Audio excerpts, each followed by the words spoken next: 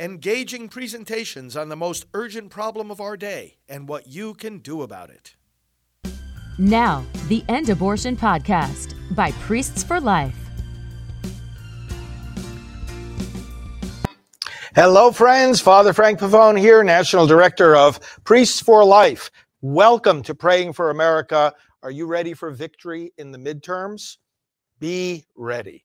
We are going to see a great victory. We're going to be part of a great victory, not as spectators. We're not sitting back and just waiting for it to happen automatically, because these things don't happen automatically, but the winds are in our favor, and we have a lot of work to do. But I want to share with you some reasons tonight why we should be confident, not overconfident, and certainly not presumptuous or lackadaisical, but confident.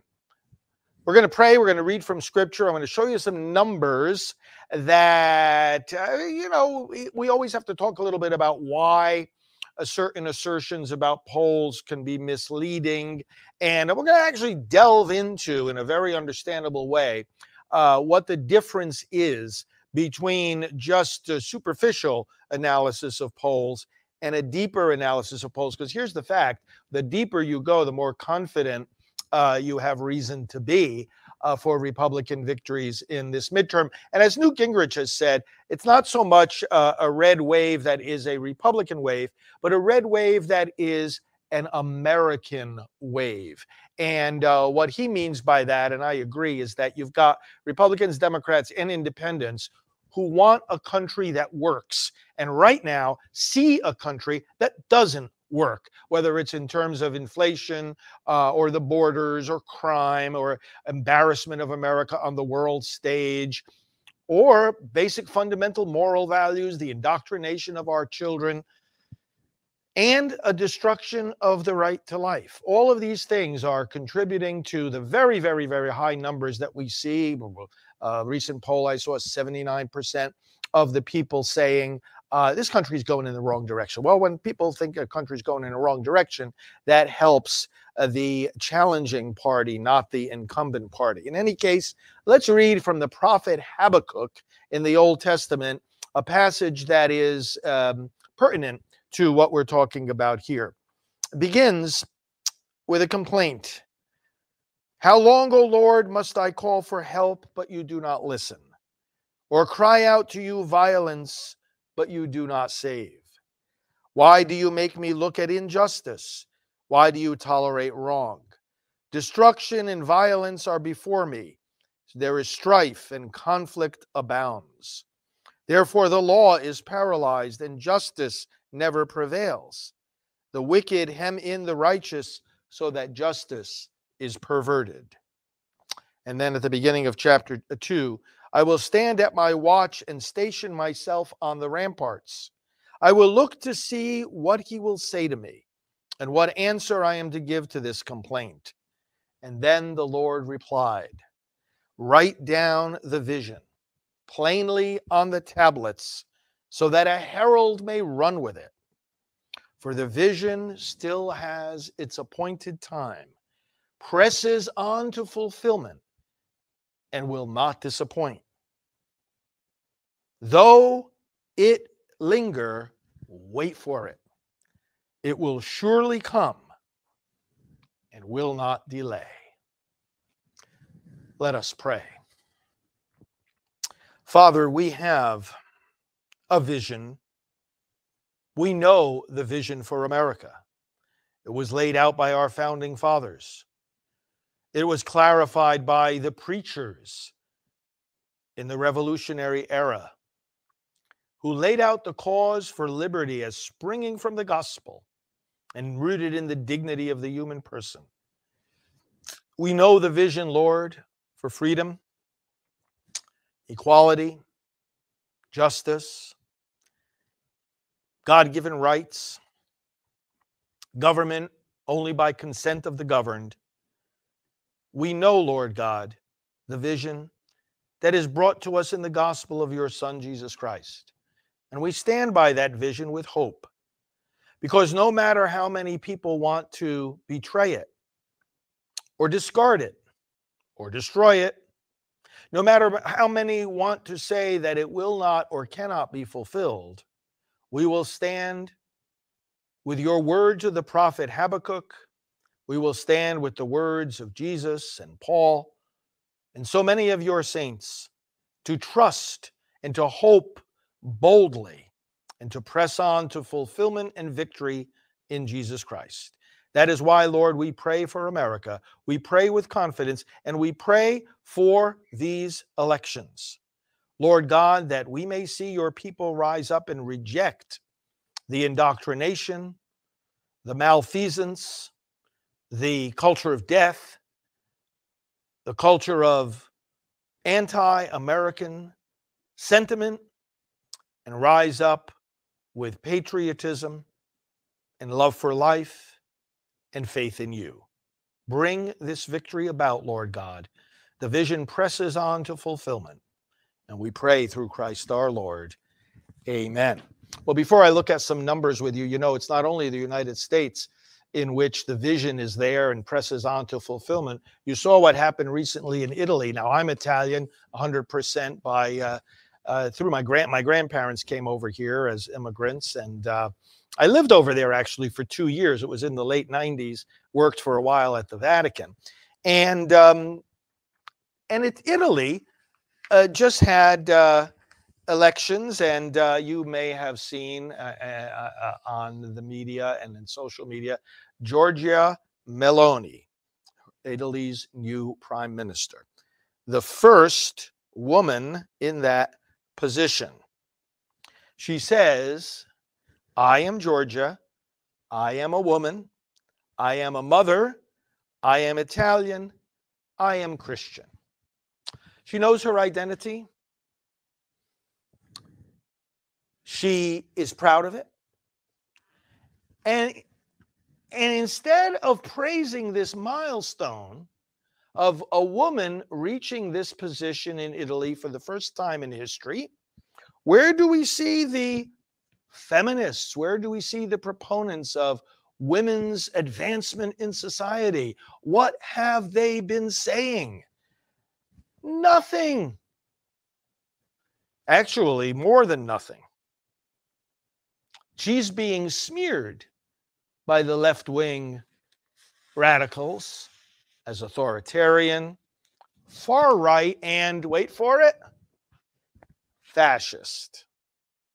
You know, the more they do this, the more laughable it becomes, right? It's like a global playbook that they're all following. Doesn't matter if it's the United States, Italy, or any other country in the world. People who embrace our vision of freedom, people who embrace the vision of freedom in the Gospels and the vision laid out by our founding fathers, and are faithful to it and fight for it and fight for family, oh, well, we're fascists. That's all.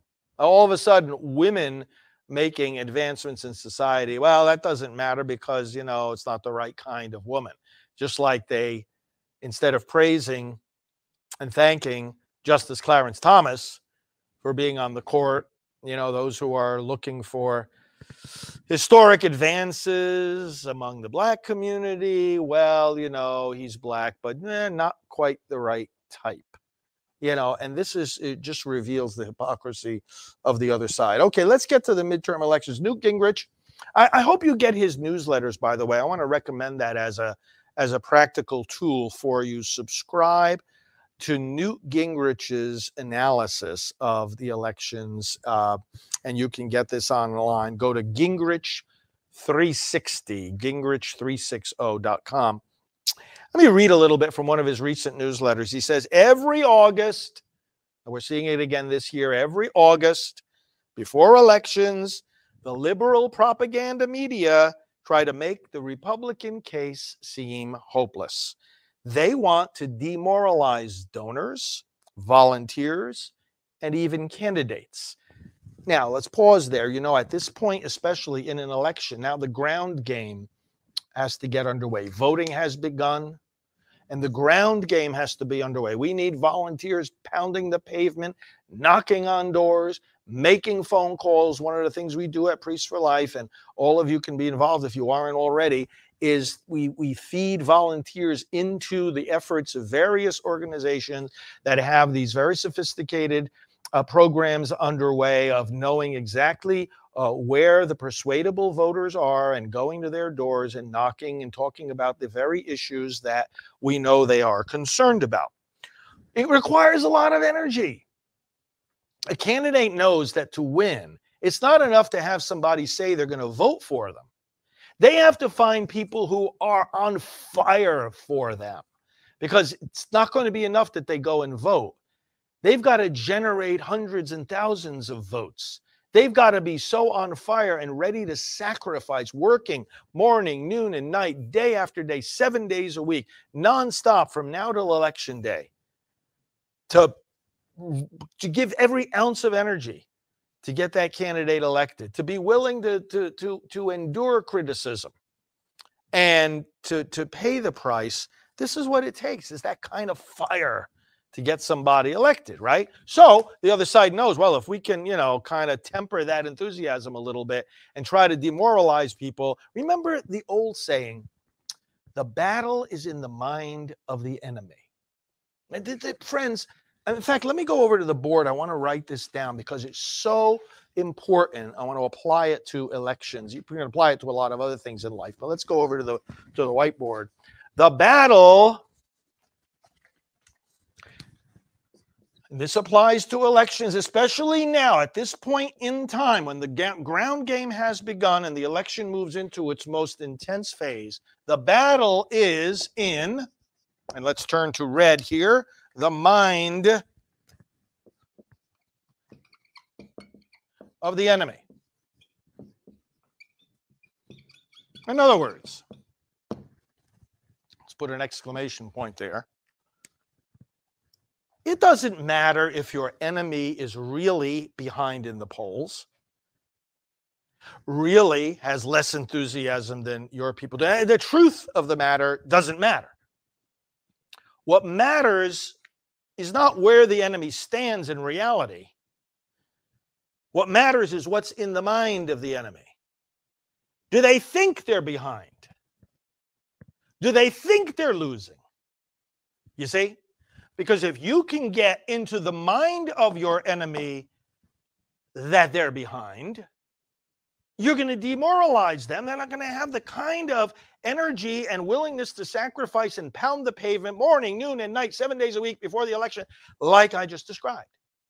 And that's what's necessary to win.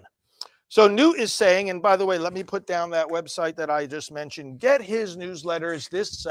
This is a tremendous source of understanding and encouragement. Gingrich 360.com. Okay, now you have a new tool to prepare for these elections. He sends out 3 newsletters free of charge every week. Take a look at that and utilize that, as do I. So he says, look, donors, volunteers, candidates themselves, the other side always tries to demoralize them at this point in the election. They run polls with all Americans. Now, this is an important point. When you look at a poll, what you have to ask is, a poll of whom? Polls of all Americans?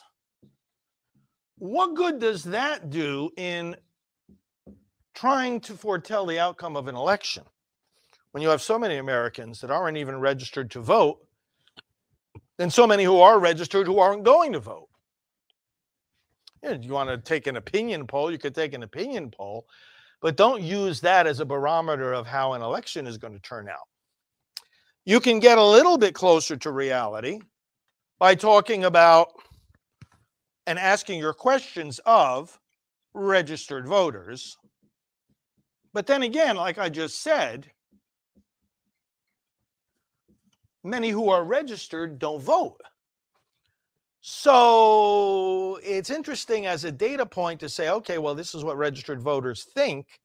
So a lot of people jump right to the results of the poll, the numbers, maybe the question that was asked, but it's like, you got to ask this. Who's answering the question? And what difference does that make for the outcome of the election? All right, so if it's registered voters, okay, you got to be registered in order to vote, but that doesn't mean if you are registered, you're going to vote.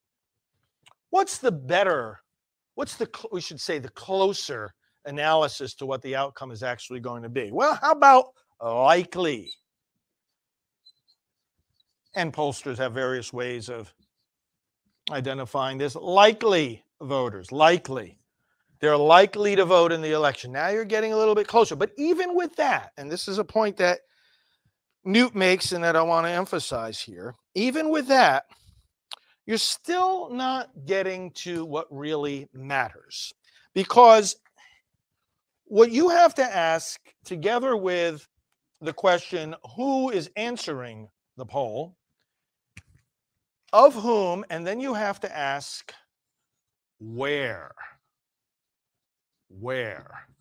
Where are those people answering the questions? Where do they live? Where do they vote?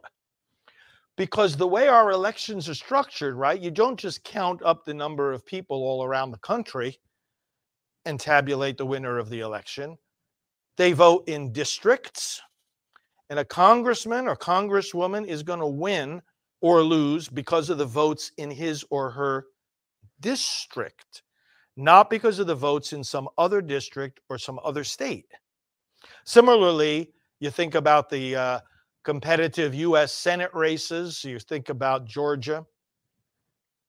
You think about Pennsylvania, Arizona, Nevada, Wisconsin, important Senate races. All of them are important, but some are more battleground than others. Those senators are going to win or lose based on the votes cast in that state. So a poll of even if you go down to the level of likely voters, again, you're getting closer to the reality of the situation, but if it's likely voters spread across the 50 states, the large Democrat majority that you're going to find in people who answer the poll in New York or in California is hardly going to answer the question about Georgia or Pennsylvania, right?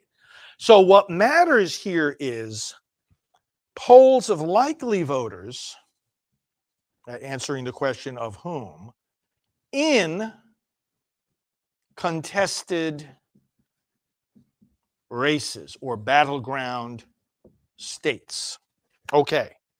Because if a candidate wins, if a Democrat candidate is going to win in a state with 51% of the vote or 90% of the vote, a win is a win. It's not going to make him any more a senator. I mean, he'll have more of a mandate, but as far as who's going to win, it's not going to make him any more of the winner if he's got 90 versus 51. But then you've got a lot of people there that are answering that poll, and it doesn't necessarily tell you anything different about what the outcome is going to be. You've got to look at the polling in the places of contested races, swing districts, battleground states. Okay. Having said all that, let's look at an interesting recent story and statistic that gives us a clue to what's going on here. I'll show you some numbers. This was a, let me just get to the, okay, so ABC News Washington Post poll recently buried the lead, okay, about what was really crucial. And that is looking at, again, the competitive races. So you had another source, 538 polling, looked at the competitive races for the House, this is, and found that among the registered voters, okay, that's not even the likely voters, among the registered voters in those districts that they considered competitives, 55% of the people were saying they're going to vote Republican versus 34% Democrat. Now, the significance of this 21-point difference, okay, is that these are in the competitive districts. This is going to determine where the House of Representatives goes. And this is the kind of detail you don't want to miss. In some stories, it kind of buries it in there and you don't really see what is really going to make the difference. We have a strong advantage in the competitive areas for the Republicans. This is much more important a number than the generic ballot. Again, the generic ballot across the country, you're going to ask people, you prefer to vote Republican or Democrat? And the Republicans throughout this cycle have basically enjoyed a lead there. And the generic ballot, together with the presidential approval ratings and the favorable, unfavorable numbers, how many think the country's going in the right versus the wrong direction, are three key indicators of where the House races are going to go.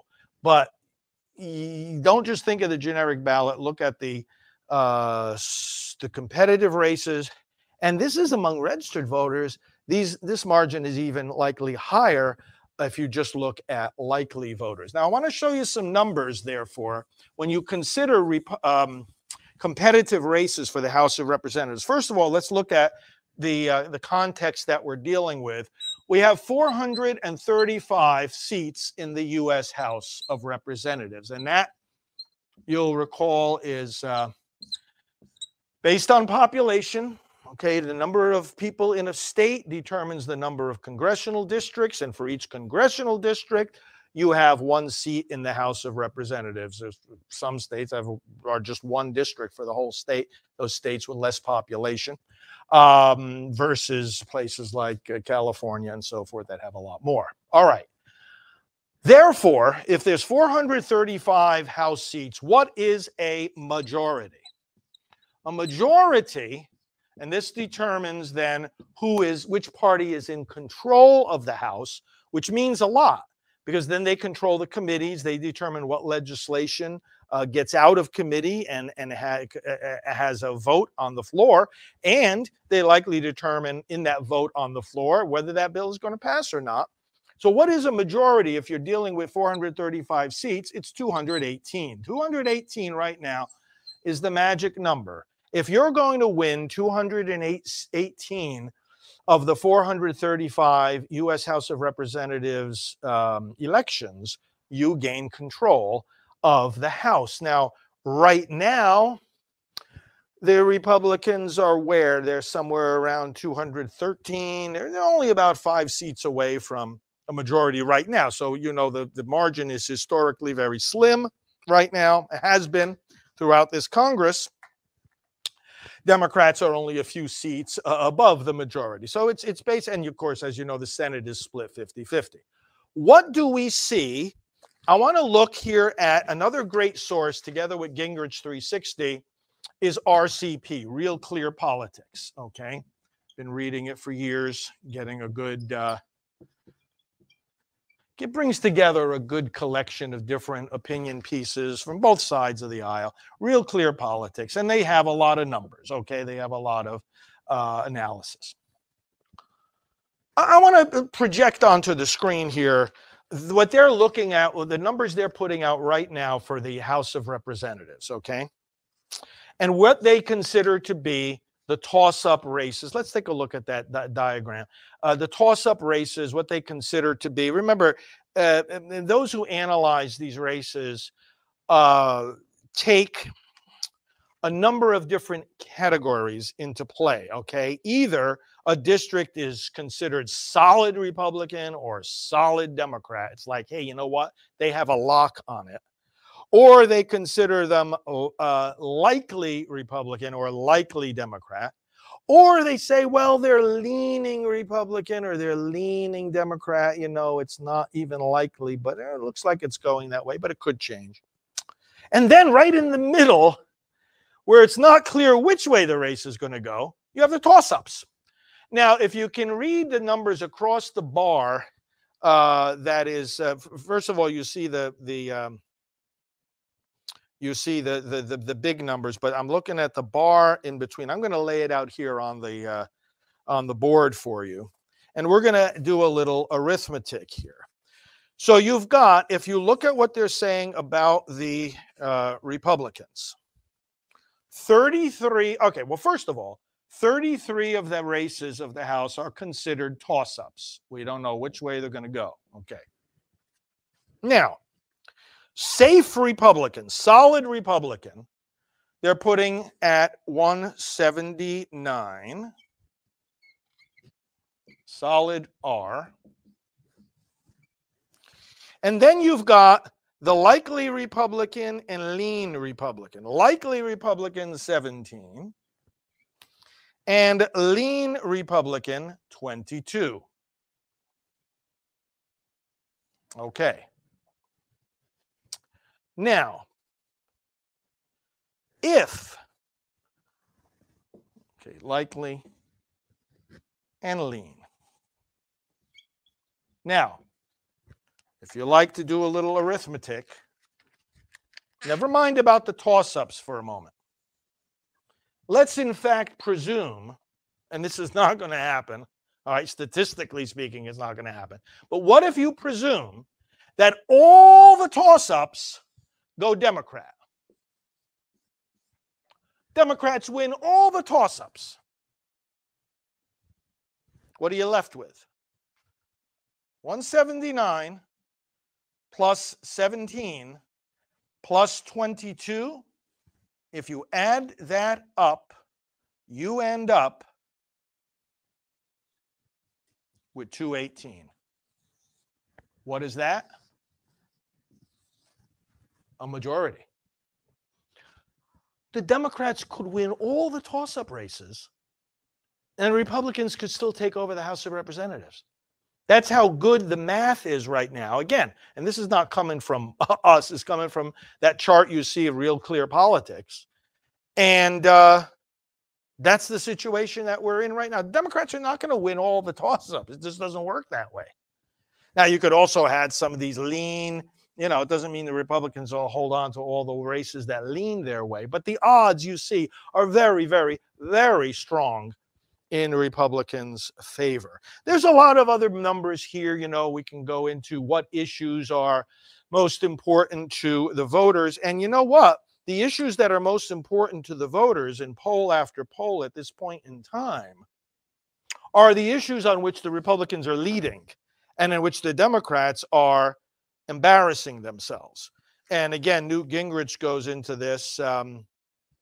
You see the economy being the biggest issue for 82% of voters, inflation, 76%.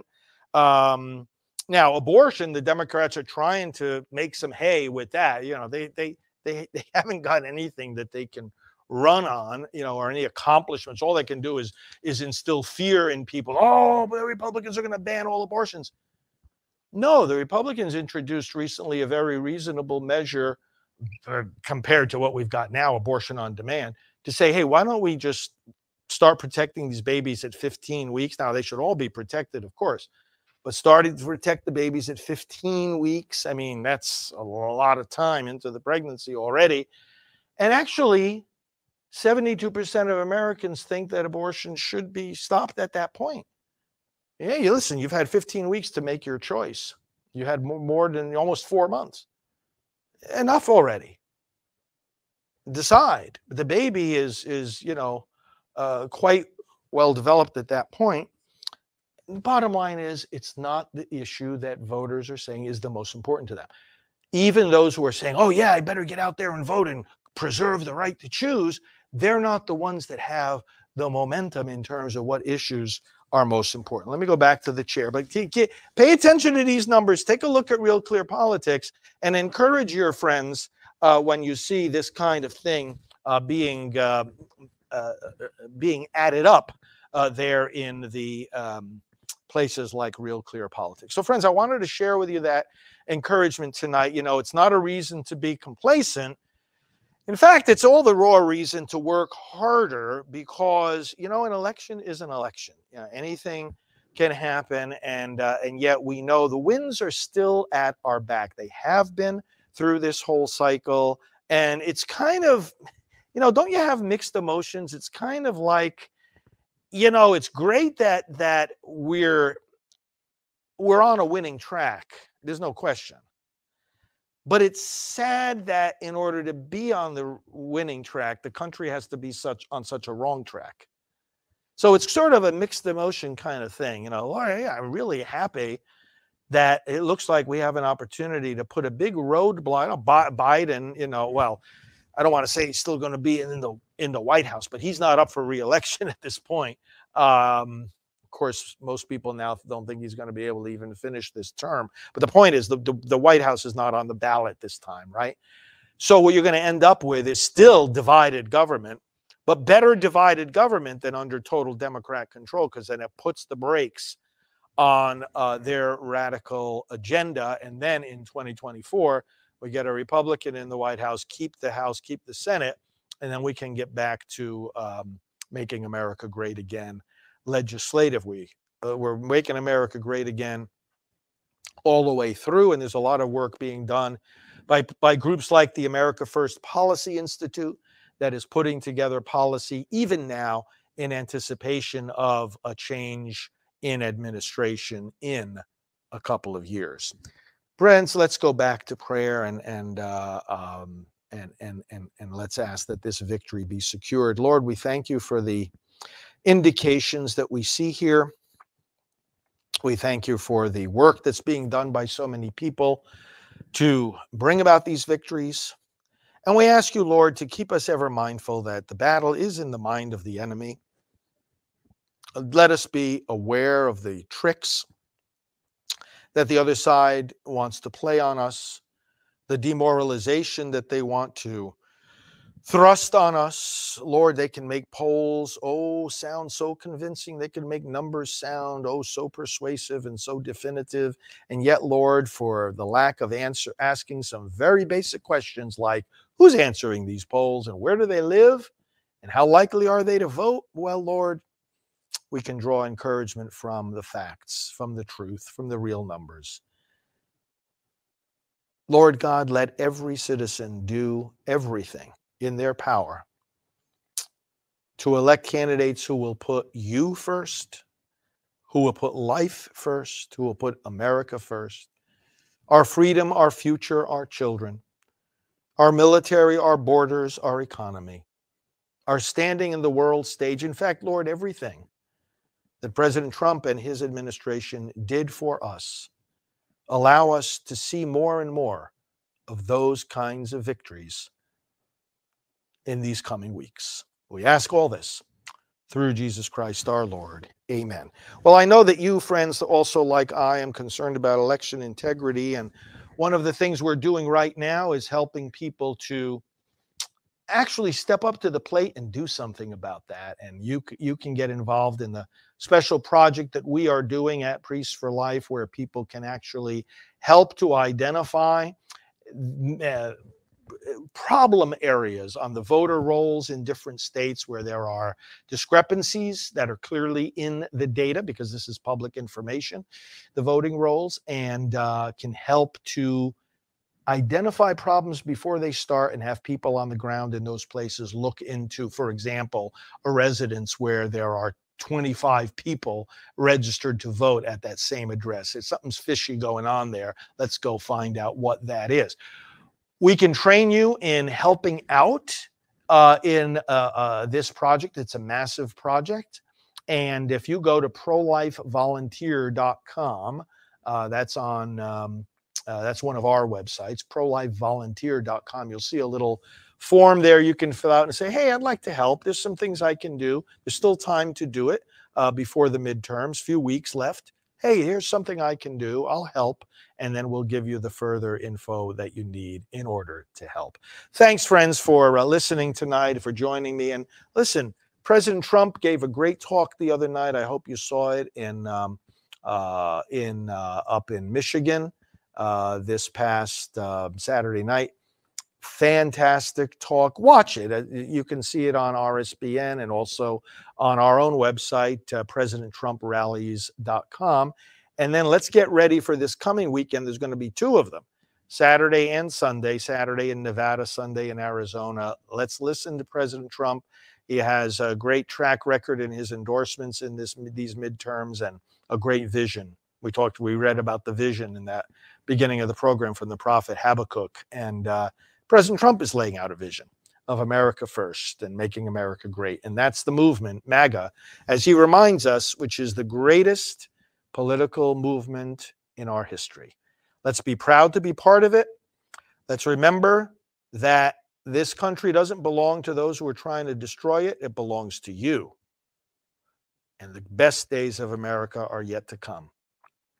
Join hands with us in the midterms, prolifevolunteer.com, fill out the form. We'll get you in on our trainings, let you help with voter integrity and a lot of other things. And brothers and sisters, in the meantime, please know of our prayers for you, for your loved ones, for all your needs. Let's go together towards victory. God bless you. Father Frank Pavone here. Connect with me on social media, FR Frank Pavone, starting on Truth Social, Getter, and the other platforms, FR Frank Pavone.